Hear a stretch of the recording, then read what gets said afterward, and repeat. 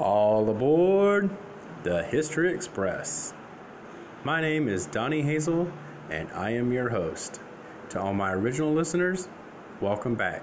To all my new listeners, welcome. We hope you will enjoy this episode of the History Express podcast. So sit back, relax, and enjoy.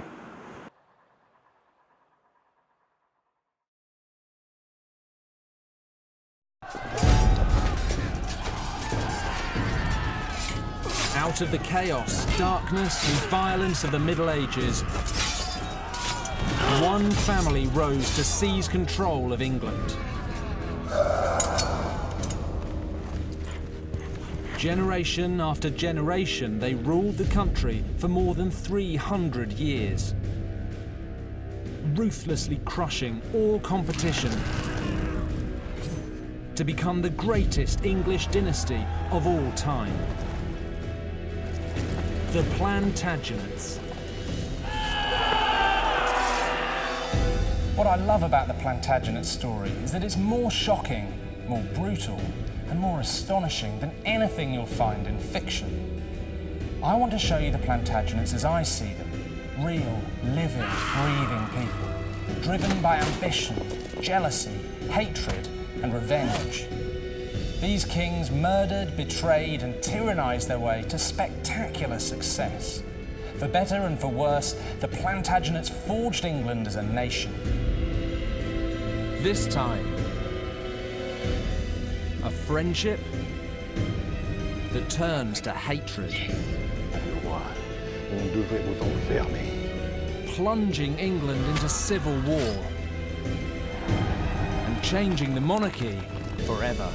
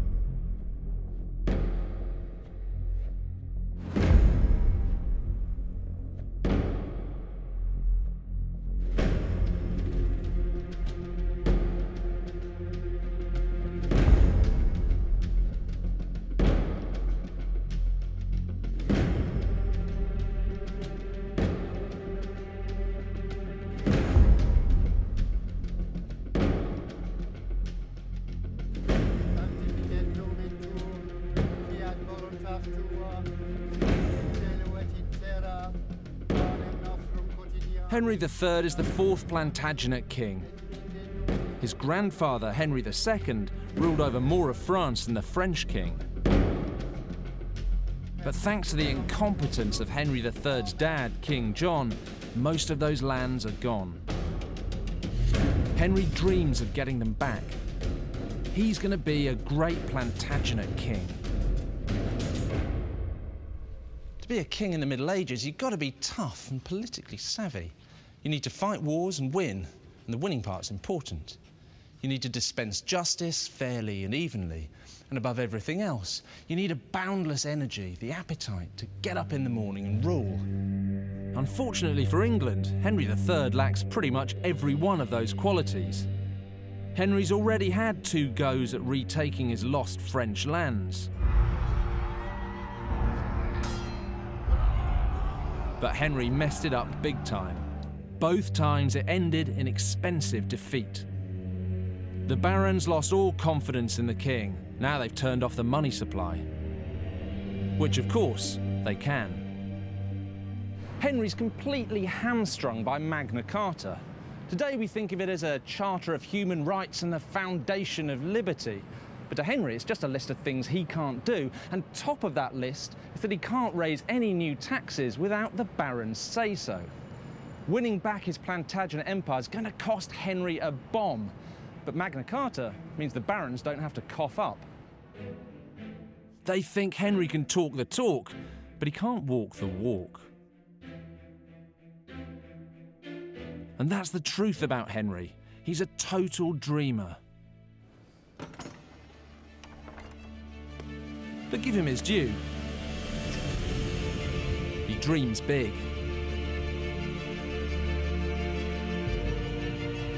This is Westminster Abbey.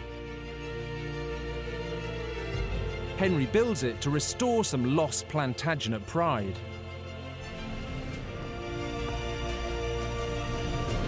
You can imagine Henry wandering through this incredible building thinking, sends off all the right signals for a great king. But as far as the barons are concerned, that's exactly what he's not. And Henry just isn't strong enough to take them on alone.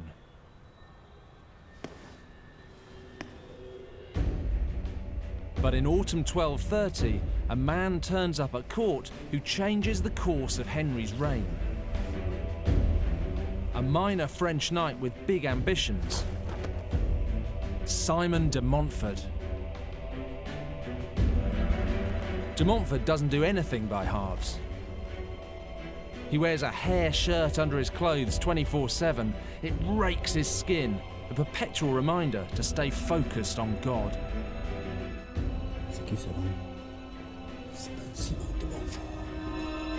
Basically, he's a fanatic. And he backs his belief with action. He spent his youth chasing heretics around the south of France with a sword. Henry sees a man with the muscular, no-nonsense single-mindedness that he needs to achieve his big dreams. Henry was so young when he came to the throne that he's grown up with other people making all the important decisions for him. So when he meets Simon, charismatic, decisive, he's looking at him and thinking, I could use a man like that. Sire, je suis honoré de pouvoir offrir mon obédience. Henry's drawn to de Montfort like a moth to a flame. Et pitié de nous tous. But it's not just one-sided, because Simon may be pious, but he's also very ambitious. And he's come to England looking for the lucrative title of Earl of Leicester, which he thinks belongs to his family. So he's looking at Henry and thinking exactly the same thing. I could use a man like that. Unsurprisingly, Henry and Simon quickly become best mates. Simon's soon on the King's Council, basically his right-hand man. He's even steward at the King's wedding. Simon de Montfort is on the way up.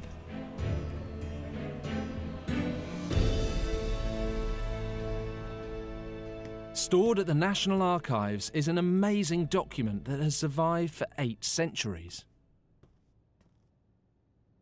It reveals just how ambitious Simon is. This is the King's official copy of a charter made by Simon de Montfort in 1236. Its contents aren't really that important. What is important is the way Simon's referred to himself. It says here, Simon de Montfort, Commes, that's Earl of Leicester. And that's interesting because Simon had lots of the lands that went with the title of Earl, but he didn't have the title itself. And that tells us quite a lot about Simon. Firstly, it tells us he's ambitious. Secondly, it tells us he rates his relationship with the king high enough to go about using a title he doesn't really have the right to. But thirdly, it tells us he's right, because this is the king's official copy. Henry's given it his sign-off. So Simon might be cocky, but it's with very good reason. Henry can't get enough of Simon. He propels his new best friend into the medieval stratosphere.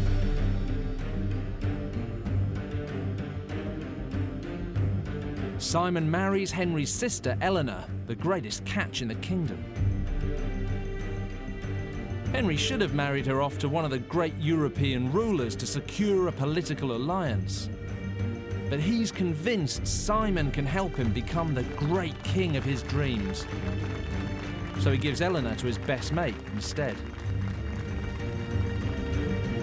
You'd imagine Simon's feeling pretty pleased with himself. He's married to the king's sister. He's an insider at court. He's the king's favourite. Considering where he came from, he hasn't done too badly. But Simon's deal is not all it seems. Eleanor should have come with a massive dowry. Instead of giving it to his friend, Henry hangs on to the money and land for himself. This decision sows the seeds of catastrophe.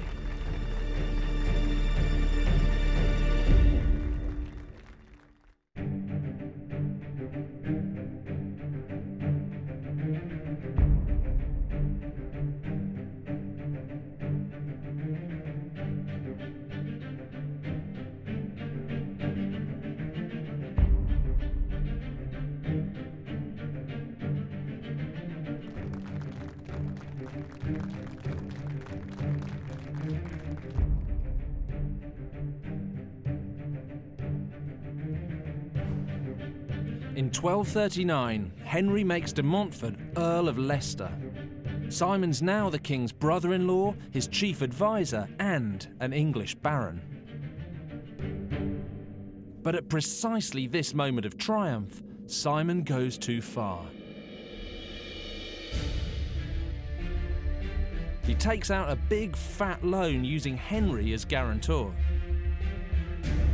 As far as he's concerned, Henry owes him for his wife's dowry. So he doesn't ask Henry first. Big mistake. Qu'est-ce que c'est ça? Vous êtes sous mon nom? Messire, When Simon tries to play it down, formalité. Vous ne devez pas vous inquiéter. Henry threatens to throw Simon and his own sister into the Tower of London. And he's not kidding. Vous me volez? For Henry, this is an outrageous liberty. Giving things to Simon, well, that's one thing, but he can't just stand around while Simon takes what he wants. Henry doesn't like it, but Simon has to go.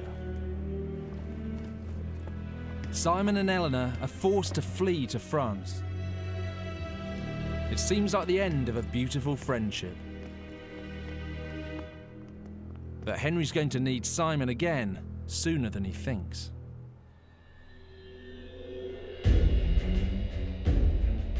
Just 3 years later, the king gets himself into big trouble. Henry's launched an attack here at Poitou in western France. It was once his ancestors' territory. Henry thought he could take it back, but he couldn't. Just like last time, the barons used Magna Carta to deny him the taxes he needed. But just like last time, Henry went ahead anyway. Attacking Poitou was spectacularly stupid, because the Count of Poitou's brother is the French king. Henry's forces quickly find themselves chased down by the whole French army. In desperation, Henry has called on the one man he believes can help him, his estranged and banished best friend, Simon de Montfort. Simon was just back from a year on crusade in the Holy Land, so his military expertise was greater than ever, and Henry had eaten humble pie to get him back. Now this is quite a climb down. Henry was the one who banished Simon in the first place, and now he's stuffed without him. But even Simon can't salvage this disaster. Henry flees the field. He leaves Simon fighting a desperate rearguard action with the king's men. They retreat towards the town of Saintes.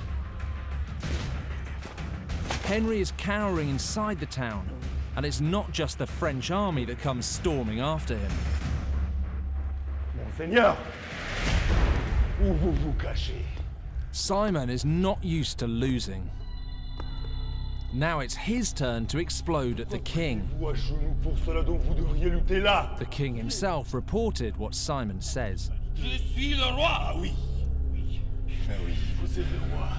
On devait vous enfermer, comme Charles Semblé. Now, Charles the Simple was a notoriously useless French king whose subjects put him in jail because he was such a bad general. Thinking about locking up your king is one thing, but actually saying it to his face is flirting with treason. But Henry can't call Simon on it. This is the king's third failure in France. There's now zero chance the English barons will support his ambitions. He desperately needs an ally in the aristocracy. And Simon is still the Earl of Leicester.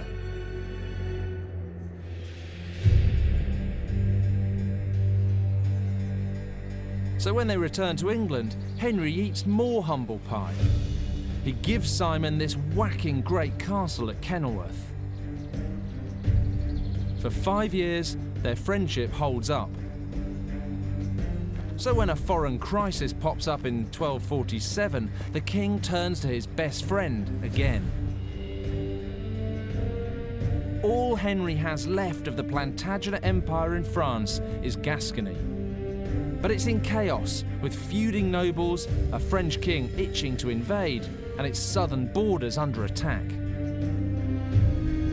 As ever, the barons won't let Henry raise taxes to sort it out. They think he'll just cock it up again. So Henry asks Simon to fix it for him. And he'll pay him later. Henry admires the fact that Simon will take the tough decisions he can't. That's why he sends him. Simon's a zero-tolerance sort of guy. And true to form, he launches a vicious crackdown on the Gascon rebels, even cutting their vines, which in wine country is a terrible punishment. Bien sûr, mon frère. But while Simon's in Gascony, Henry finds himself drawn in by another powerful figure. William de Valence, the king's half-brother, leader of a French family called the Lusignans. Henry starts giving them land and titles. In exchange, they supplant the English lords and begin to take control of the government for him. Finally, the king has some allies at home. Seems great, doesn't it? But it's not. The Lusignans were actually booted out of France because they're dangerous, ruthless, and pretty nasty. Henry's decision to give them so much power will tear the country apart. But right now, all he can see is that they make him feel like a powerful king. Now he doesn't need Simon de Montfort like he used to. When the Gascons complain about Simon's brutality, Henry hangs his old mate out to dry.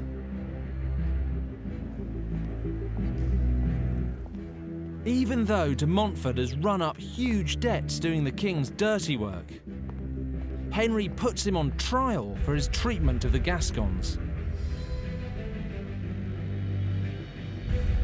The trial takes place here, right in the shadow of Henry's greatest building project, Westminster Abbey. And it's held in what used to be the monks' dining room. You can still see part of the original wall.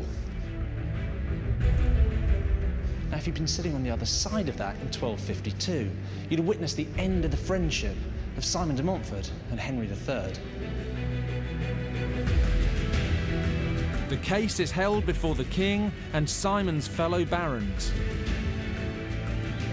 Simon is reeling that his friend has put him on trial. An all-out row kicks off between them. Qui pourrait croire que vous êtes même un chrétien? Êtes-vous jamais allé à la confession? Mais oui, bien sûr. Mais à quoi sert la confession sans la repentance et la rédemption? Sounds like Simon's having a dig at Henry's piety, but I think there's more to it than that. He's certainly picked an analogy designed to hurt the king's feelings, but what he's really saying is, what's the point in confessing, admitting your mistakes, if you're going to do the same stupid things again afterwards? It's like, you're useless, you know you're useless, but you don't want to do anything about it. And that sounds like Simon's really overstepping the mark again, but he's about to give Henry a brutal lesson in kingship. Vous trouvez l'accusé coupable ou non coupable? Coupable. Simon has taken the political temperature in the room. The king hasn't.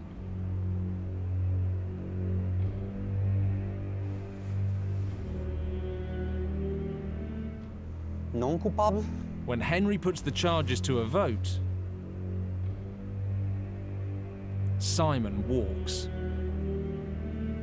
The other barons are as fed up with the king and his Lusignans as Simon is.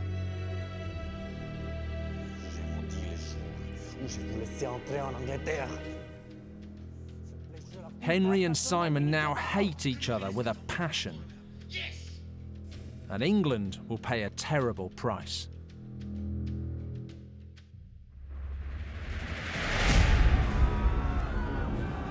Henry sulks.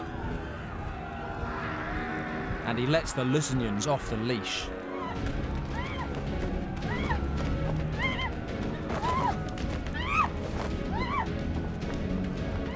They start grabbing land and property in total violation of Magna Carta. Their supporters even ransack the Archbishop of Canterbury's London palace. Henry simply stands by and lets them get away with it. It just confirms the Baron's view that he's a spineless excuse for a king.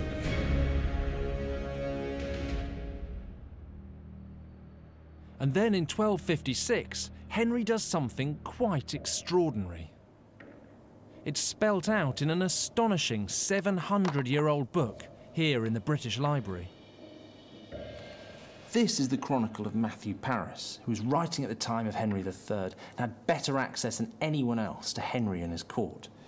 And he writes that the king gave an order under the Regio Sigillo, the royal seal, that no brief, that's any official government document, could be used to cause injury aliqui fratri sui to any of his brothers, which includes the Lusignans. So Henry's saying the Lusignans can't be prosecuted. Effectively, they're above the law. And this is political dynamite. The barons are furious. In retaliation, they squeeze Henry's finances further. Henry's not in a very good place. He's lost the war with France, he's made a mess of Gascony, he's upset most of his barons, and he's broke. It's time to sort things out. So what does he do? Does he kick out the Lusignans? Does he reassure his barons? Does he sort out Gascony? No, he decides to do something bold, something radical, something no one will expect. He decides to invade Sicily. It was actually the Pope's idea. He asked Henry to do it. But Henry jumps at the opportunity to take control of a wealthy country. This could help free him from the control of the English barons. But Sicily is 1,000 miles away. It would cost an absolute fortune to take. Henry can't even hang on to his lands in France, so invading Sicily is a bonkers idea. And everyone can see it, except the king. Henry demands taxes from the English barons to fund the invasion. He thinks he can get away with it because de Valence's violent Lusignans support him. A group of barons come to London to put Henry back in his box, and it's his old friend Simon de Montfort leading the charge.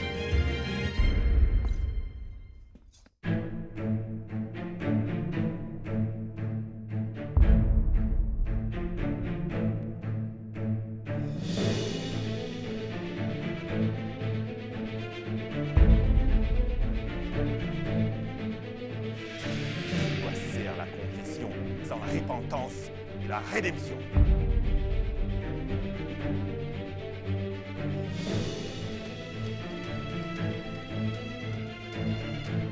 Simon de Montfort comes to London to bring King Henry III to heel.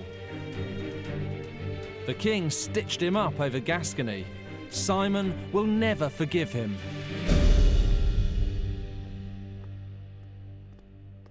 This is Westminster Hall, more than 900 years old. It's all that's left of the medieval palace. And it's here that Simon and the barons march up to meet Henry III. He's sitting up there on his throne, and he thinks they've come to give him money for his Sicilian invasion. But as soon as they arrive, he realises something's very wrong. Simon and the others might not have swords in their hands, but they're still done up in their battle armour. And Henry knows the tables are turned.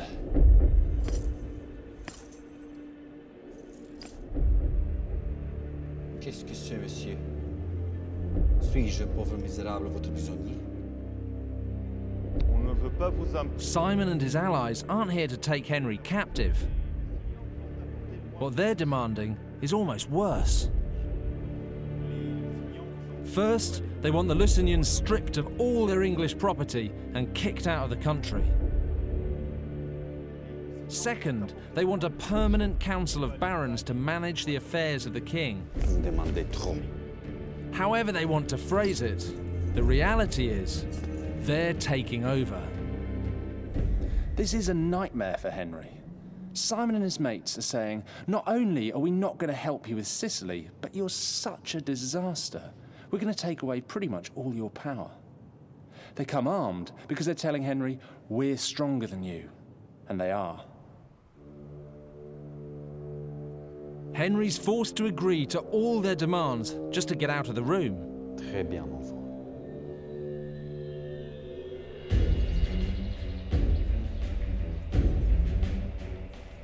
But as soon as he does, he backtracks on everything he's promised. 8 weeks later, at a parliament in Oxford, Henry faces off against Simon and the barons, and he takes his half-brother William and his Lusignan thugs with him. The town's full of knights from both sides, armed to the teeth. The atmosphere is electric. You can feel the tension. The country's teetering on the verge of civil war.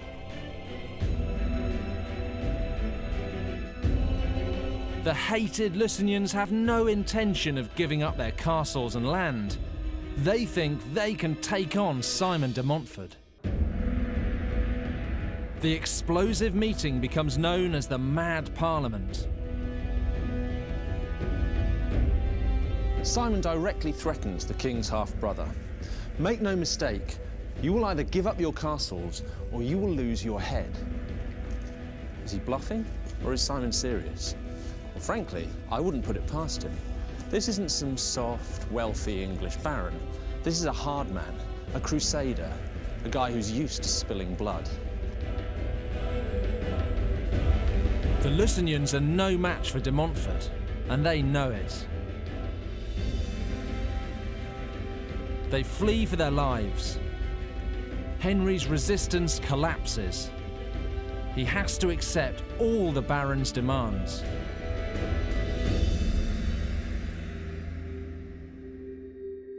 The new rules that he's forced to sign up to are legally recorded in a document called the Provisions of Oxford. This is one of the most important documents in British history. Everyone thinks of Magna Carta as the great bill that limited king's power, but the Provisions of Oxford are actually far more extreme.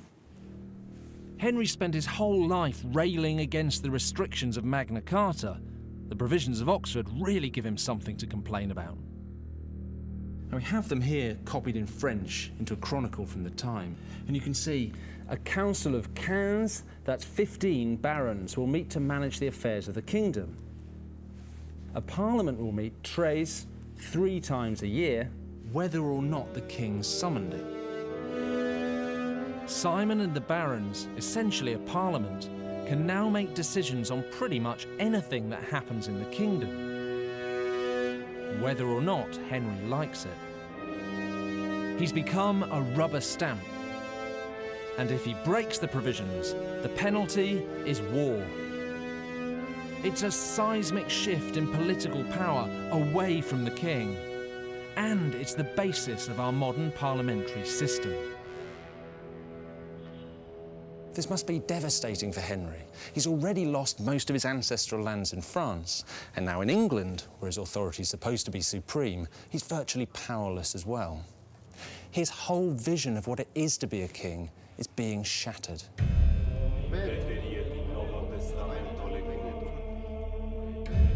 The barons demand that everyone swears an oath before God to abide by the provisions. Problem is, Henry and Simon's attitudes to the oath are poles apart. Everyone knows Plantagenet kings and their barons have a long history of breaking their oaths. But for Simon, once he's made a sacred oath with God, he's really boxed himself into a corner. Remember, this guy is a religious zealot.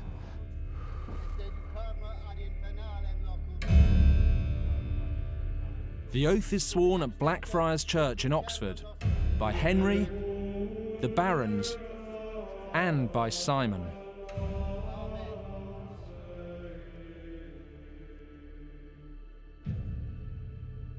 So after he makes the oath, he stays up half the night in prayer, he abstains from sex, and he's still wearing his hair shirt under his clothes. This is his treaty with God, and he's never going to break it. But he knows Henry will.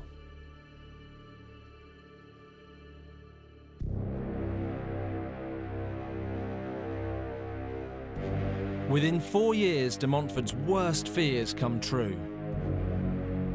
Because Henry has sworn the oath knowing he'll break it. He brings back the Lusignans, and just like before, they do pretty much whatever they want. Henry's gambling the barons will turn a blind eye, because the alternative is civil war.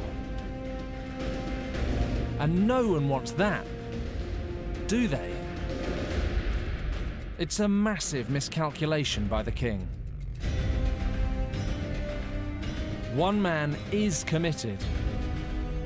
Almost alone amongst those who've sworn it, Simon will keep the oath, whatever the cost.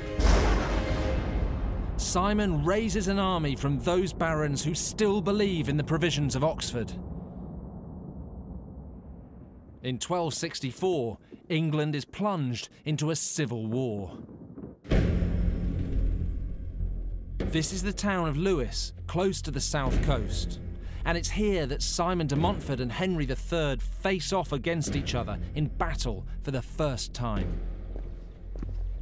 Simon may have the law on his side, but however you dress it up, he's still taking on God's anointed king. He is now a traitor. And when it comes to traitors, Henry can still call on plenty of support. By the time they confront each other, Simon's on the back foot. Simon's experienced enough to know that as he approaches the town of Lewes, here on the Sussex Downs, things don't look very good for him. He's injured with a broken leg. His army's massively outnumbered, 2 to 1, and Henry is holed up down there behind strong town walls. Simon knows the king will be feeling pretty confident, but then again, that's what he's banking on. He's planning to force the king into a winner-takes-all battle on his terms, by drawing the king out into the open. It's a massive gamble, but that's Simon all over. Under cover of darkness, Simon's army takes this ridge overlooking the town. Now he has the high ground.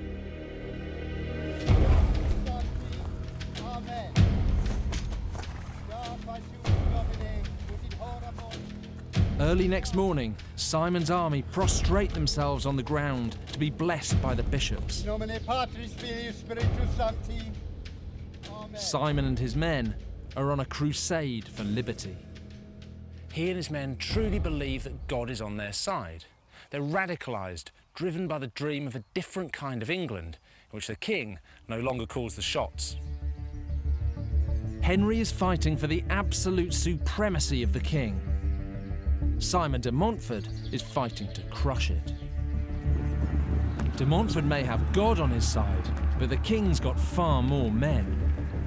He also has a secret weapon. Edward, his eldest son and heir. He's utterly fearless and champing at the bit to hack up de Montfort and his mates. Henry finally sees a chance to win his great Plantagenet victory. How can he lose? Just as Simon hoped, the king comes out fighting.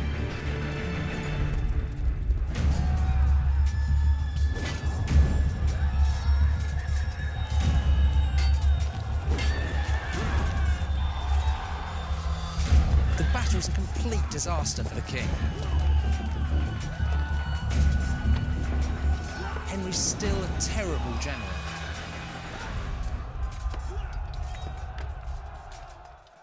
His son Edward goes charging off over the hill after a rabble of civilians. His brother Richard gets himself besieged in a windmill.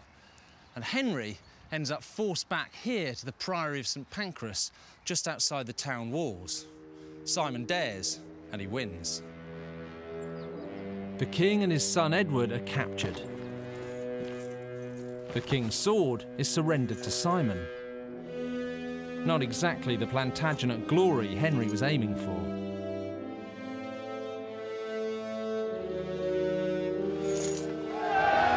Simon de Montfort, once a minor French nobleman, now holds ultimate power in England. This is a revolution. Simon's taken an army to the field to seize the power of an anointed king. It's treason, and it's also an unforgivable betrayal of friendship. The king's dreams of glory have been crushed.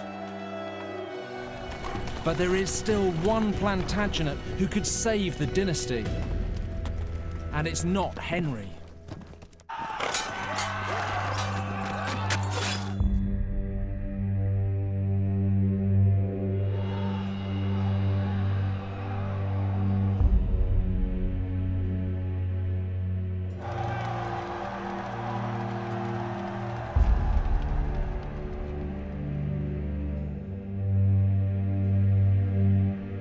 In the aftermath of Lewis, Henry's in a desperate state. He's been humiliated in battle again.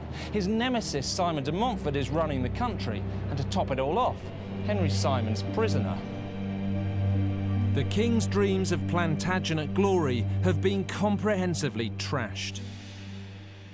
For more than a year, Simon de Montfort dominates the government of England from his castle at Kenilworth.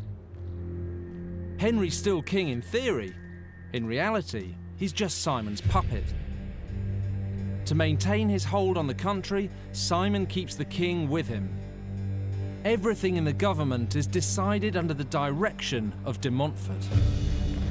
For the first time in the history of England, a political movement has succeeded in crushing a tyrannical king. Sounds very noble, doesn't it? But the reality is that this is at least as much about greed as liberty. Simon may have set himself up as a man selflessly doing what's right for England, but actually there's a lot more going on. Even though he has this vast castle at Kenilworth, Simon's been brooding that the king shortchanged him on money and land. But now he has Henry just rubber stamping his decisions. It's an opportunity too good to miss. Simon decides to take what he believes he's owed. De Montfort takes money and land for himself and his family. And by keeping the king close to him, Simon thinks he's got everything under control. It's a fatal error of judgment.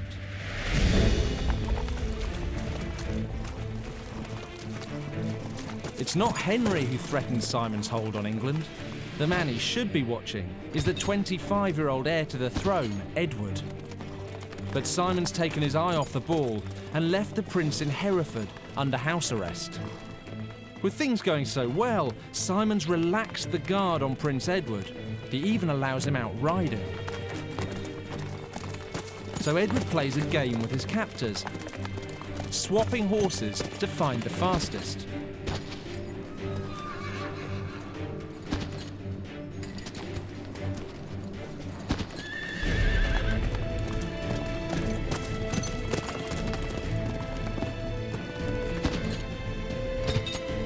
They think it's all great fun, until he finds the fastest horse.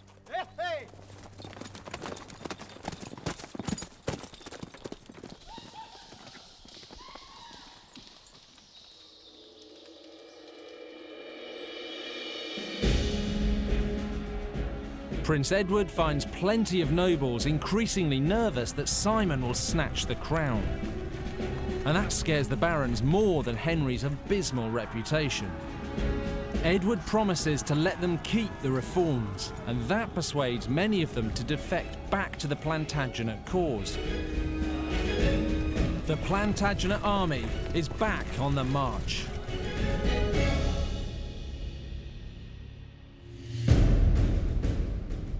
The endgame in the 25-year grudge match between the former best friends, Henry III and Simon de Montfort, takes place here in Worcestershire. Simon's got the king with him for insurance. He's trying to get back to Kenilworth to gather reinforcements. But Edward is moving too fast. At the beginning of August, he catches up with Simon here at Evesham. From the top of the old Abbey Tower, Simon sees the Plantagenet army approaching in the distance. He's pinned down and outnumbered. De Montfort realises that if Edward's men free Henry, the game is up. So Simon disguises the king in one of his own uniforms. If he goes down, he's taking Henry with him. He doesn't wait for the Plantagenets to come for him. Simon attacks first. This is Simon the Crusader. Last time the odds were stacked against him, he dared and won. So this time he dares again. He can't help it. It's what he's good at. Simon's army charges out in a single wedge, hoping to punch through enemy ranks.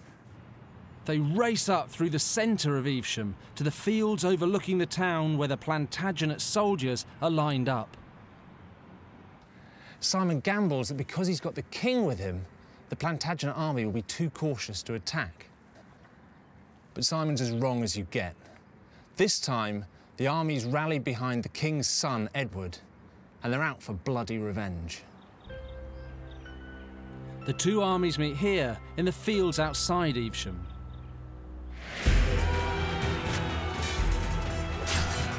As the Plantagenet army piles in, the battle descends into an orgy of violence.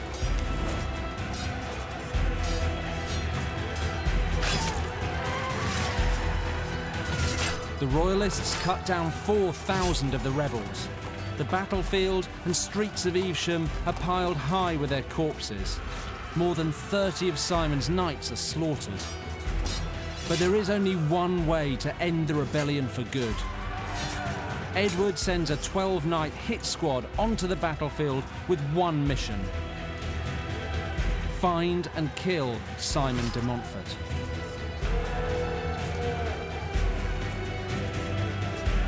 King Henry, still dressed as one of de Montfort's men, is almost taken out by his own hit squad.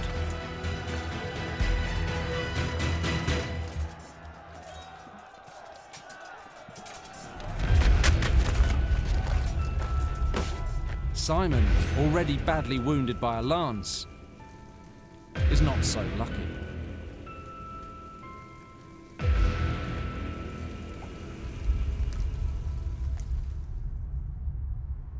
Simon's killed somewhere on these fields outside Evesham. And some of the chroniclers go so far as to call it murder. This might be a battlefield, but 12 knights ganging up against one is hardly playing by the rules. But even then, just killing Simon isn't enough for Henry's men. This is an upstart, an outsider, someone who's taken on a king and undermined what being a king means. Simon de Montfort, traitor to the crown, once the most powerful man in England, dies. The message to everyone must be crystal clear. No one defies the king and lives. The body of the king's once best friend is butchered. His testicles are cut off and then rammed into his mouth, before his head is cut from his body and paraded on a spear.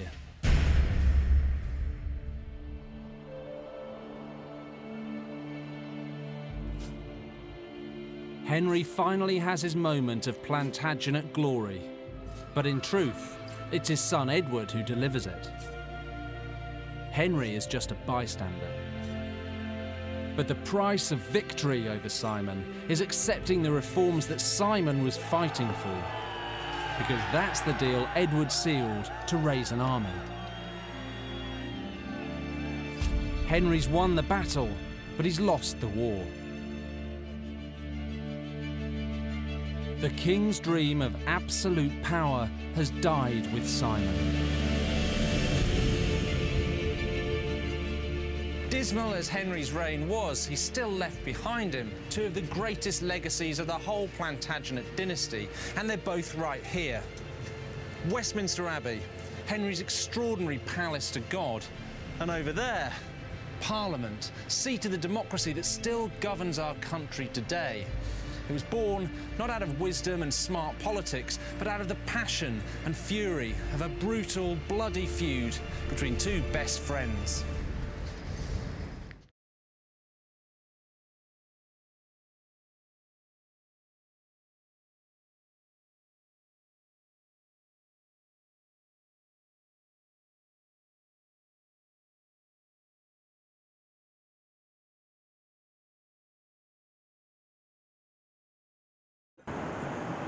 Thank you for listening to this episode of the History Express podcast. If you enjoyed this episode, then please look in the show description notes for a link that will allow you to help support the podcast. Thank you very much for listening, and until next time, have a great day.